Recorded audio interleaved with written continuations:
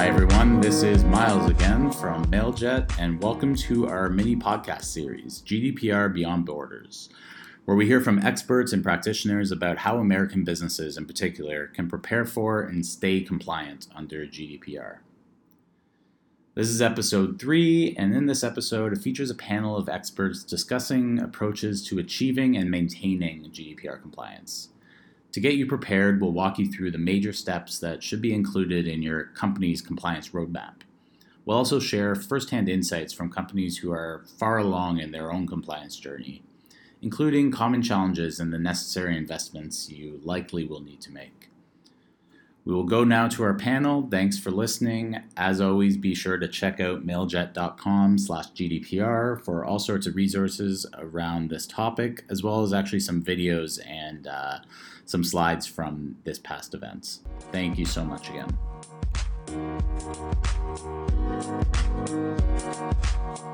I'm Marissa Eidlet. I lead marketing at Braze, and we're in a very interesting position where we're both having to become compliant for our technology company, but also on our marketing team, we really have to think about marketing in a completely different way. So I'm extremely excited to have this esteemed group of panelists up here with me to talk about the approach to GDPR and how you really get started. Now, this is something we've learned a lot about as we've talked to many of our clients along the way. And we've learned a tremendous amount, but I've learned even more as I've talked to these folks here. So I'd love for them just to introduce yourselves. We have Fouad. Why don't you start and just talk to us a little bit about your background and. All right. My name is Fouad Khalil. I'm the head of compliance at Security Scorecard. My background is compliance. I've actually been touching up on many frameworks, many audits, and had fun from HIPAA to SOX to now GDPR, ISO, and the like.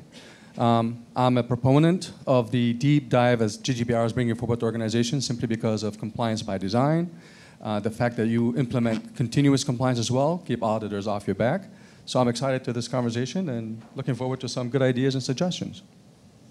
Hi, everyone. Good morning. My name is Ben Hoxie. I'm the Director of Product Management at mParticle, and I've been leading our efforts to build features to support our clients around GDPR. Hi, everyone. I'm Kate Hooker. I lead the legal department at Greenhouse Software, which is a HR tech platform. I've been working for a long time on GDPR, sort of what Susan was saying in the last session. It became very clear early on that this was going to be a very important issue for our customers. A competitive advantage for us. So that's why we've been focusing on it. Great. So I'd love to talk about philosophy first. Everybody has a different approach to the way that they think about GDPR. Ben, why don't you start and talk to us a little bit about your philosophy at mParticle and in your particular role and what you're really seeing? Yeah, sure. So mParticle, for those who don't know, is a customer data platform. Customer data is sort of the lifeblood of our business. With regards to the GDPR, we approached it from two macro angles. One is how do we become compliant for cases where we're the controller, for marketing targets and sales targets and things like this, and then how do we build features to support our clients' compliance for all the customer data that we steward every day, supporting them through things like we've announced new features around consent management and some features to help support the rights of the data subjects for access and portability and erasure. In terms of philosophy, I personally love the GDPR, and I'm happy to be in a position as not a broker, but a middle layer of customer data to really push the envelope of what can the technology do to support compliance. Okay, what about you? What about your philosophy at Greenhouse? It would be tough for me right at this moment to say I love the GDPR, I think we're actually in a somewhat similar position, it sounds like, to mParticle in the sense that we are, and I don't know if this was covered in a prior session, but like the difference between a data controller and a data processor is a big distinction within the GDPR, and we sort of occupy both roles. We, have our marketing contacts and our sort of like sales CRM and stuff, so we collect data from prospect customers and stuff in the EU, but then we also manage HR data that comes from our customers in the EU that is, applicants who are data subjects. So we had to do this sort of bifurcated approach where we're, Greenhouse is becoming compliant in its own right, but then we also had to build out features, talk to our customers, figure out ways that we could help them with their compliance obligations. And it's been really interesting. One thing that I would say I love about it is it's enabled me to work with, it really touches every department in our company at this point. And so I've, had to collaborate a lot with product, which I hadn't been doing as much. And now that there's sort of like a privacy by design mandate, I imagine I'll be working with product a lot more in the future. And that's been great, so. And Fuad, what about your philosophy? From a practitioner perspective, we've all been through the Sarbanes-Oxley and other frameworks, and then HIPAA, HITECH came on board. They come as tidal waves hitting us, forcing us to do changes and implement controls and scramble to become compliant. But if you think about it, it gets you to a point where you are in a comfortable place. You have controls, you can answer to auditors, you can provide assurance to your customers that your data is protected, the processes around it are secure. End result is good for everybody. There is the occasional milestones or pain points where auditors come knocking saying, show me the evidence, and the unfortunate mishap of data compromise or potential compromise where you have to explain it. In the same token with GDPR, there is a good tone to it. Eventually the data will become more accurate, will become more locatable, so to speak. The controls will be quite efficient around it, and it's good for business. So there is a positive twist to this. So it can be very overwhelming. I heard a question asked, I think that was up here, just about how prepared companies are today. And I'm sure many of you in the room have either been working on it for a long time or you're here to learn more about what you should be doing. One thing that I think is always difficult when you go back to the office and you still have everything else that you have to do, how do you prioritize is something I think about a tremendous amount. So I'd like to know from you guys, what do you prioritize first on your journey to become compliant? You want to take the first one, Fuad? Sure. I look at these initiatives as from a compliance perspective, you have to have a process background. It's a process improvement initiative, okay? So you need to figure out what all the requirements driving you to implement GDPR. Based on that, and it's all risk-based, so you have to follow the data through your organization. The way I like to do this is you put your chef hat on and you put a little bit of a Sarbanes-Oxley, a little bit of a security breach legislation, put some steroids on the definition of PII, and add to it some online identifier information. It's the same thing, but it is a little bit complex. So as long as you follow the letter of the law in terms of first, where is your data? How is it being processed? Where is it being housed? And where is the final resting place before deletion? That's a great start. At the same token, you have to have management commitment from the top down, as well as you have to have complete awareness of the program.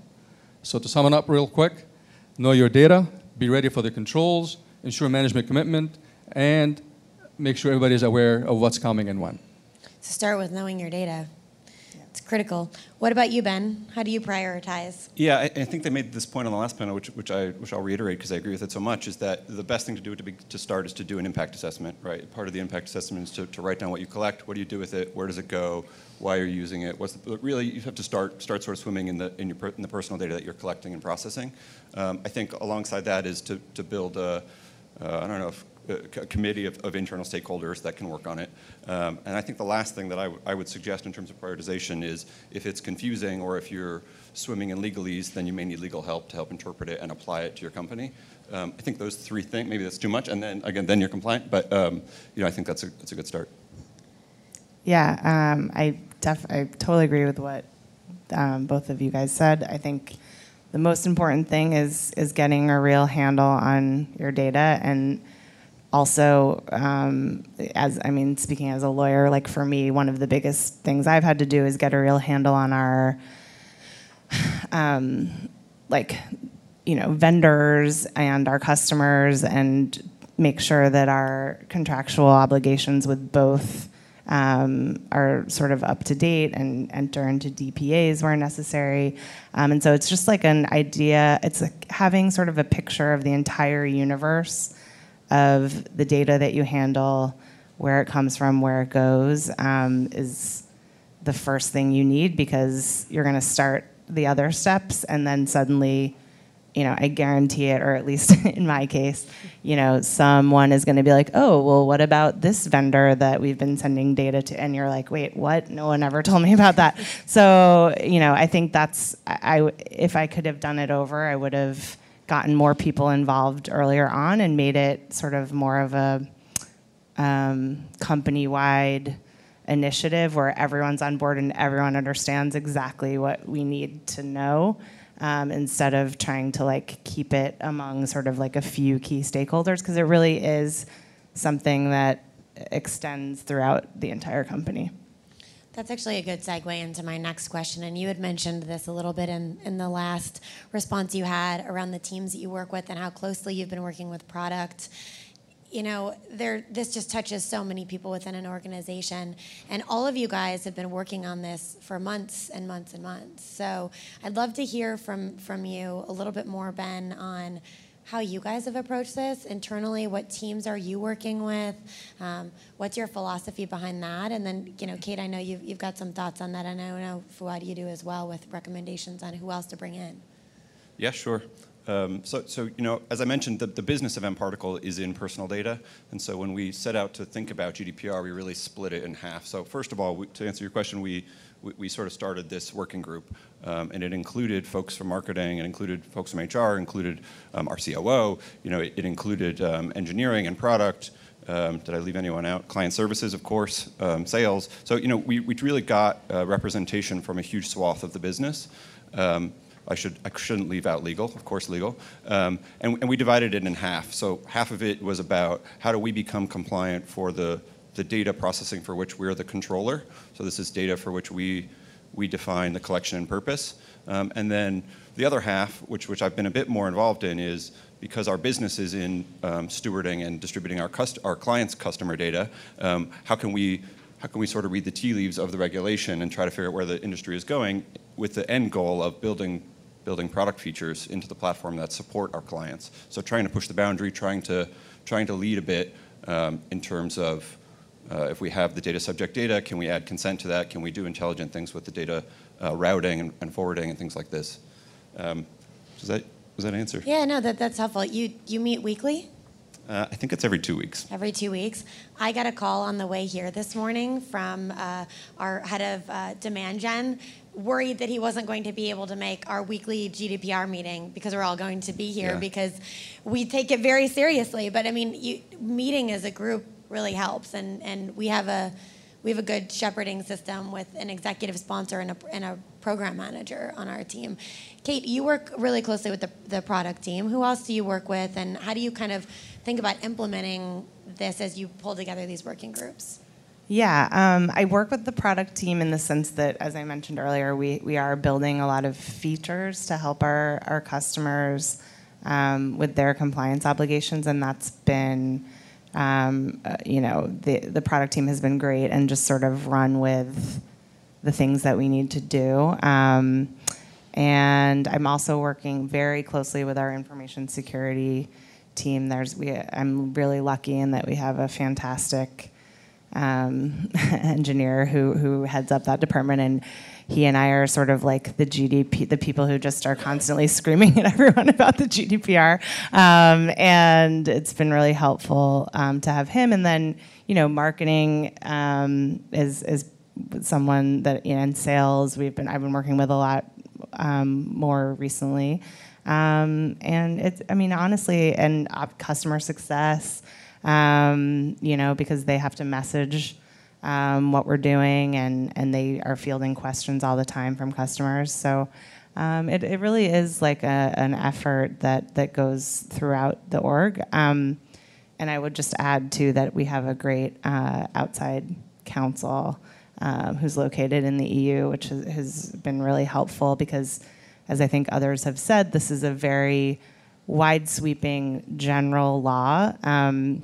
And it just isn't immediately obvious always how it would apply to your company's specific situation.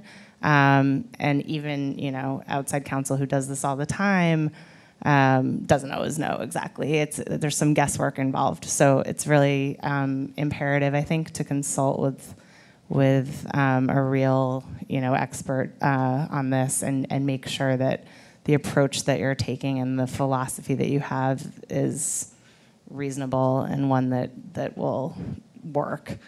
And right for your business, because every business has such a different approach, and you're in a very unique spot being both a processor and a controller, Right. Fouad, you have a lot of different thoughts on this. You've obviously worked with a variety of different folks. Who do you think needs to be involved in the process of becoming compliant and consistently, following all of the regulation? As I mentioned earlier, it's a process, okay? GDPR does not mandate data mapping, but they mandate data protection impact assessment. How am I going to assess the impact of my data without knowing where it is? So first up, by identifying data mapping activities, that will tell you where the data resides, what state, how it's being processed, and who owns or touches that data.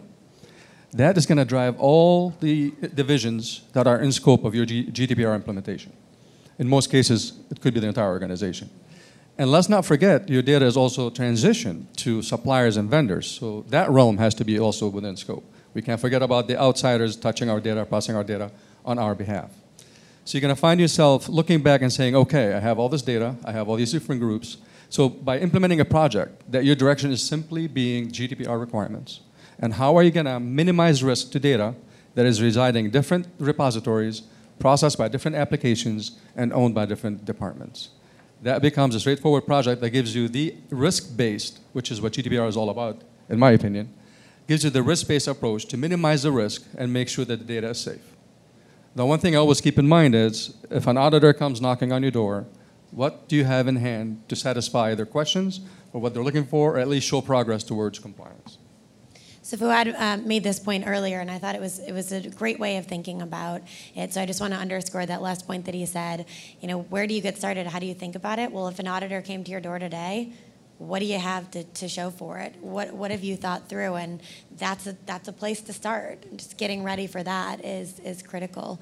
So I want to talk a little bit about the challenging parts of this. You guys have obviously mentioned some of that. Working across many different teams can be challenging. So I definitely recommend regular meetings and project management systems, and really getting everybody in your org sold into it is the key piece that helps you be more efficient afterward.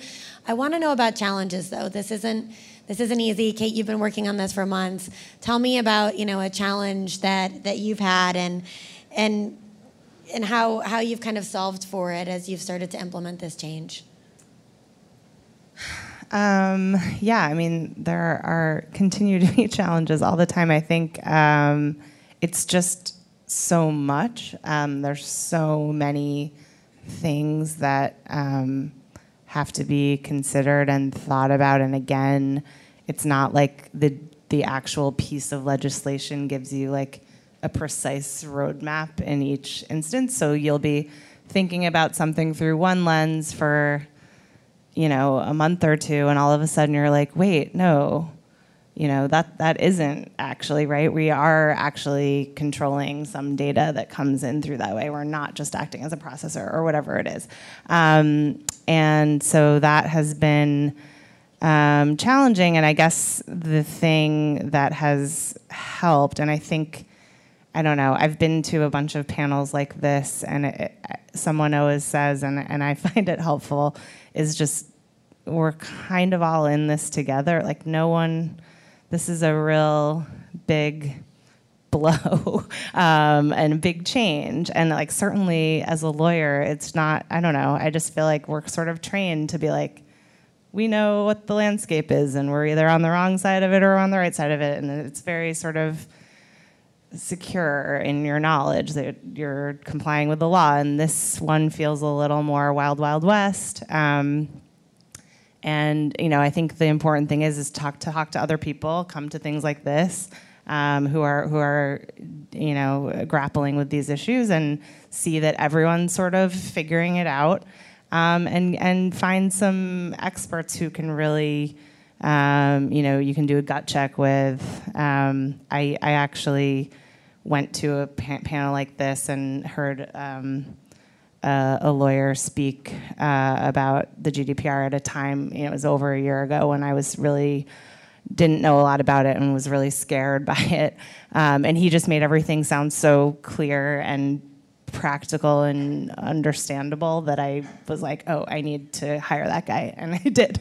And it's been a really great experience working with him, and I think as everyone learns more and more about it within your org, like everyone wants to help and everyone wants Greenhouse to be compliant, and it's a common goal within our org too. And so, you just have to sort of campaign a little bit internally and get everyone understanding how important it is.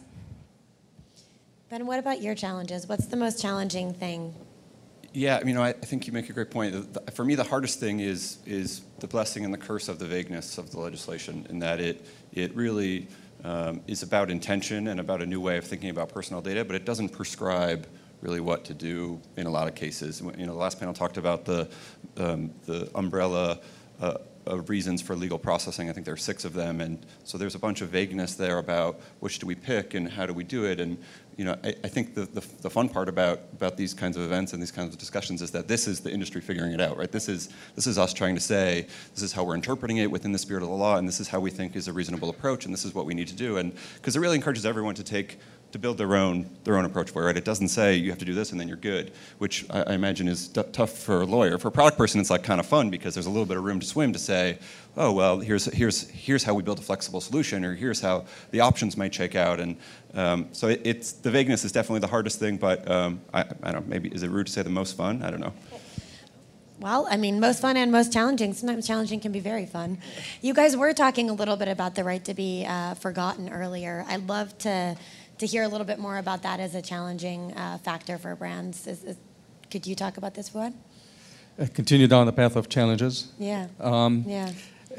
You don't know what you don't know. So statistically, I'm seeing some numbers where a lot of organizations are not ready for GDPR or have not even started GDPR compliance programs. That's a huge challenge, I tell you right off the bat. In addition, when you look at that, if you don't realize how mature your privacy programs are or how effective your internal control framework is, you might be halfway there. So the best step to do is figure out what you have in place now that will bring you closer to compliance, and then leaving you the remainder of steps to get there. So I've seen data mapping is the biggest challenge. Mm-hmm. Where is the data?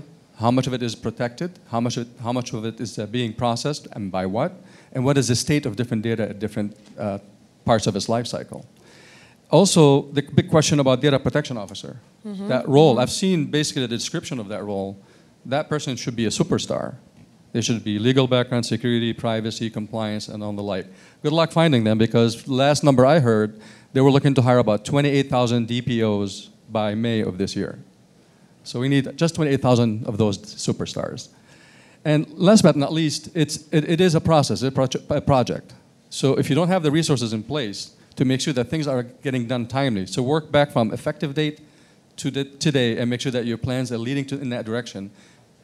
Hopefully you'll get a day where you can sleep a little bit better. If I'm an auditor myself, even if you're not at a point of compliance, but you show progress, you show somebody's name on that effort, and you show a deadline or a date when that is going to take effect and satisfy the law, is a good step. Versus knowing there's a risk and an issue, and you not take any action towards that, then that could be a different conversation. All right, well, I'm going to jump to the question about DPO then. So they're a hot commodity. What's your advice on how brands and companies should approach finding somebody? If you're a or large appointing somebody in their org, rather, right? If you're a large organization, can afford it, go find the superstar. I've also seen a lot where they have a DPO function where different people put on different hats. So that function will be responsible for DPO responsibilities, which is probably recommended, simply because different people, different expertise, when they collaborate and work together, think the outcome is a lot better than one individual making all the decisions. Plus, the DPO responsibility, they own this data protection impact assessment. They own where the data is. They own the relationship with the supervisory authority. So having multiple resources executing that function is going to put you in a better place to plan, accommodate, and be ready for an audit, or God forbid, a breach. All right, I'm going to jump into some rapid fire questions for everybody. And then I'm going to open it up for questions because I want to make sure that we have a chance for everybody to ask this amazing group here some stuff. So first rapid fire is, what do you know today that you did not know when you first started? Why don't we start with you, Ben? What did I know today that I didn't know when I first started? I guess every time I talk about this topic, I'm impressed with the maturity that the EU court system has. I know it was a long time coming, and from the history in '95 to 2012. But compared to American privacy law, I think it's pretty cool, and I'm upbeat about it. What about you, Kate? What's one thing? I learned a lot about engineering and data and where it goes. I was always sort of, I was like an English major. I am not an engineer. And I sort of like any other red-blooded American kind of log into social networks and had never think about where anything goes. And it's been a huge education, just a little company like Greenhouse, the amount of places where we get data and then where the sub-processors we use who help us provide our services. It's an incredible web of companies. And then you look at all of our clients are in the same, or all of our customers are in the same position. All of our vendors are in the same position. It's it's amazing the size of it. How big is your company? How many people? We're at about 230 now. So, wow. Yeah. Fuad, what about you? What's one thing you've learned about GDPR that has helped? Trying to get my grasp around what their definition of personal data is. I mean, living in the world of PII and PHI for years is much easier, but as you deal with GDPR and the personal data definition, it's everything. So my logic has been, when in doubt, protect. Don't question whether it's in scope. Just assume it's in scope. Because you look at the data subject, and you look at the potential data elements around their information, everything you can think about, from a financial, personal identifiers, online identifiers, banking, social information, it's all in scope. And the tricky part is, in some cases, encrypted or not, may also be in scope of GDPR. So just to keep our arms around personal data is getting better, but I'm not there yet. That's helpful. So we have a couple things up on the screen here, and I'm going to bring it back for another rapid fire, but I wanted to go through it because I mentioned this at the onset, and we wanted to pull some of the key takeaways from our panelists to give you guys tangible to-dos to think about, as you leave this conference later today and you get back into the office and you start to think about, where do I start? What do I do, right?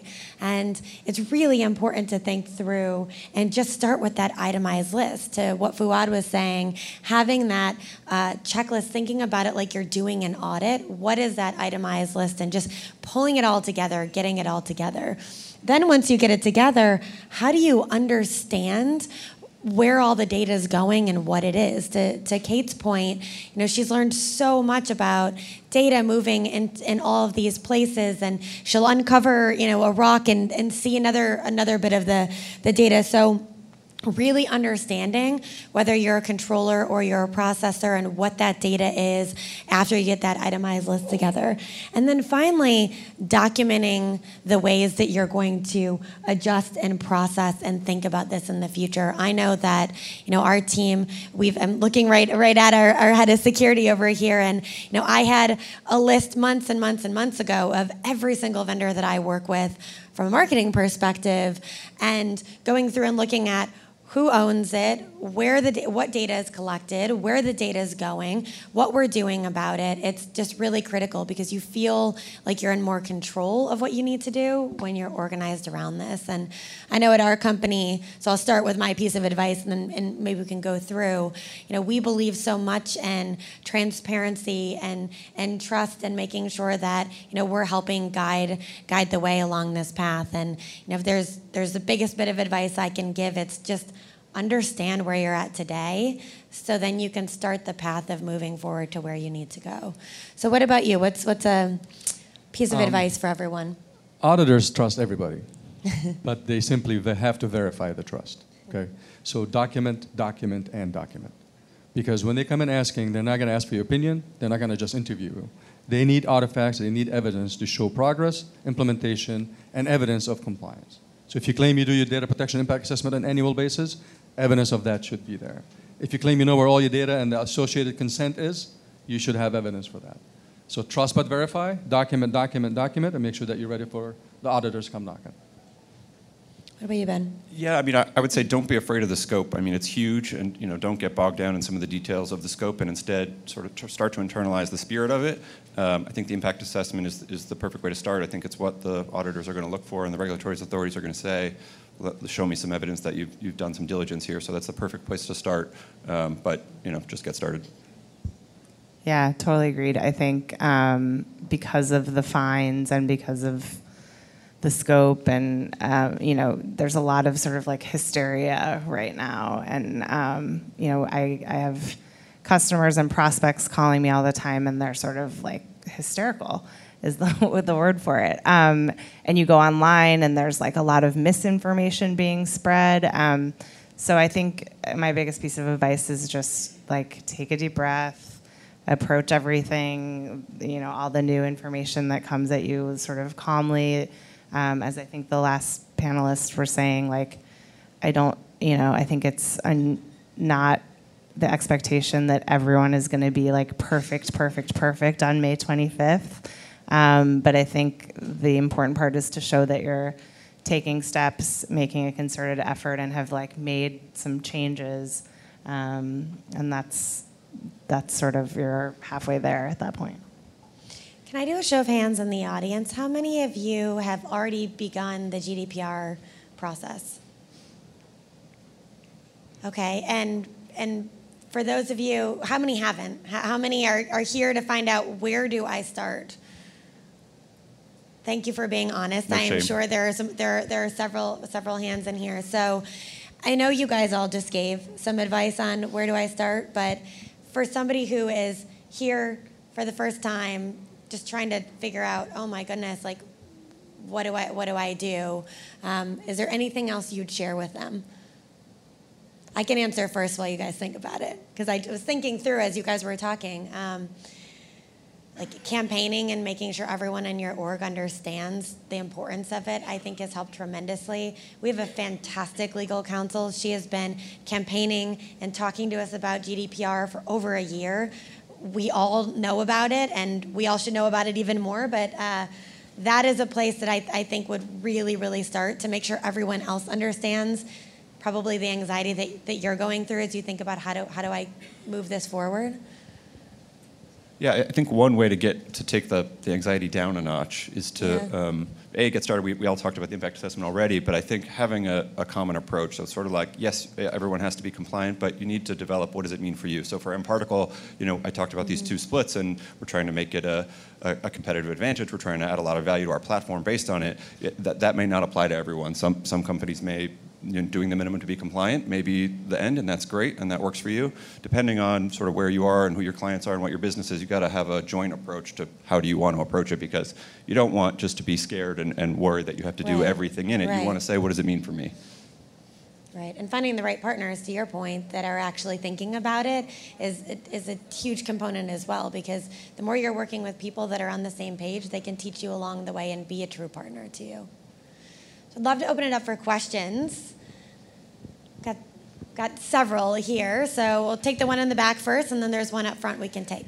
How are you thinking about and how are you being creative about actualizing consent? And so on the product side, are we thinking about the old world order where a pop-up and closing a pop-up is sufficient for a user or a consumer? Or are we going farther than that with direct messaging and text messaging consent? And on the legal side and compliance side, how are you thinking about the level of detail you're providing a consumer that you're asking them to consent to?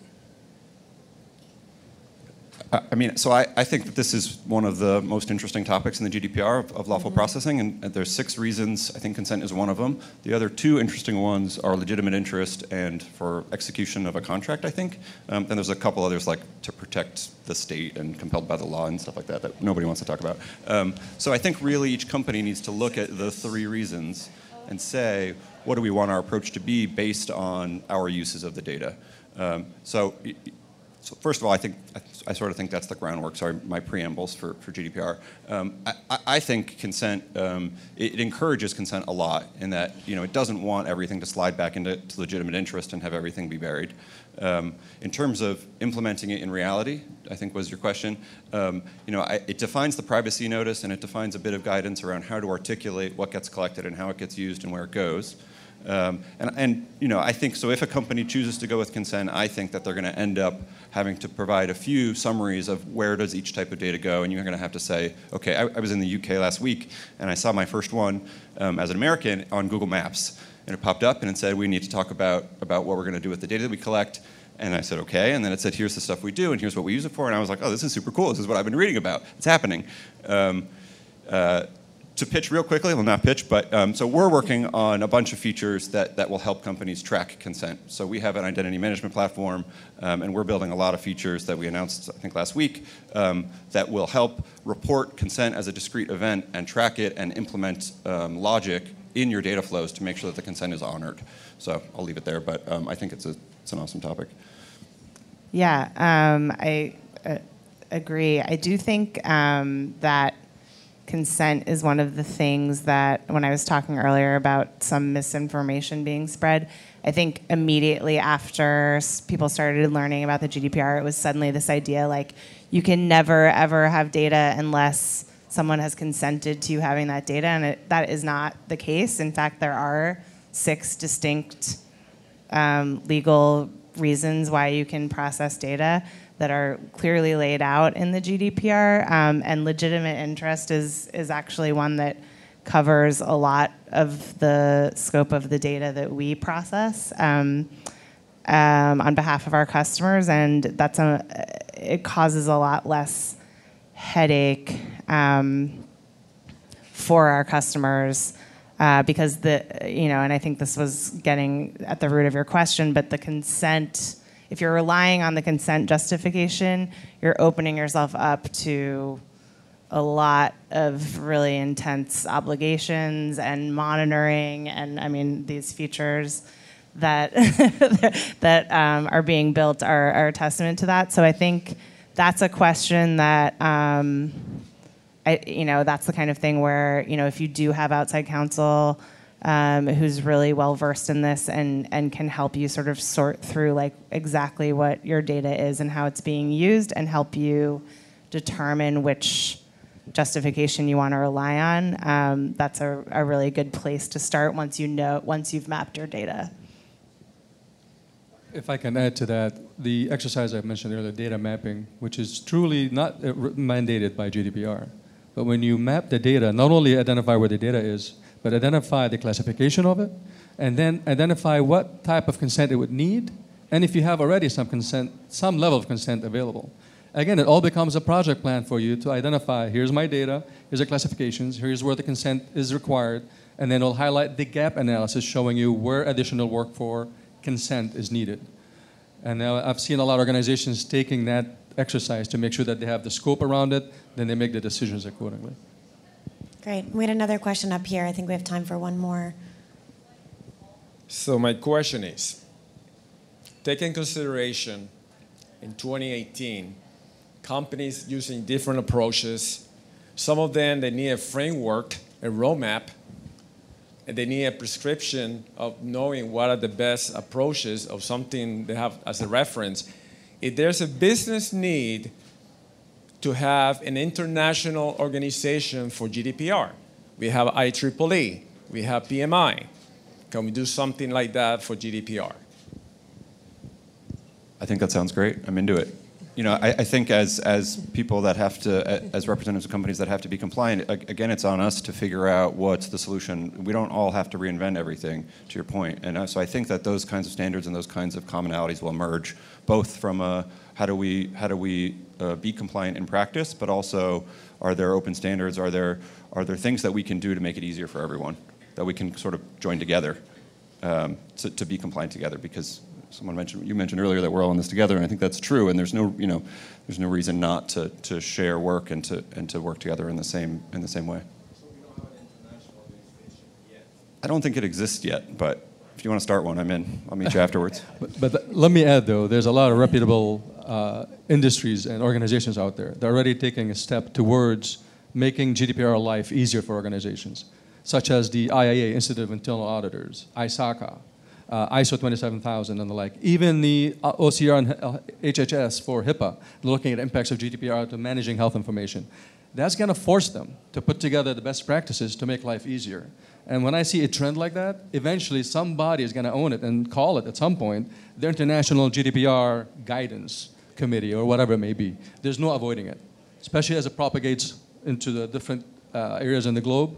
There's no avoiding it, but it's not happening yet. Great. Well, thank you so much for sharing all of your knowledge with everybody. We really appreciate it. And don't forget these three points. We're going to be sharing a lot after this event and different documentation and FAQs with you guys, but this is a really great place to start. I know I see some people that were taking out their cameras when we flipped it last time. So I'll leave you with this and bring Judy right back on up. Thank you. Thank you so much for listening to episode 3 of GDPR Beyond Borders. As a reminder, we've released all 4 episodes at once, so keep the binge going and move on to episode 4, which will actually be our final episode. And we'll be discussing how to work with your third-party providers to ensure compliance throughout your entire supply chain. This is particularly relevant in the software space. Thanks again. Be sure to check out mailjet.com/GDPR for all of your GDPR questions. And we will see you in the 4th and final episode. Thank you.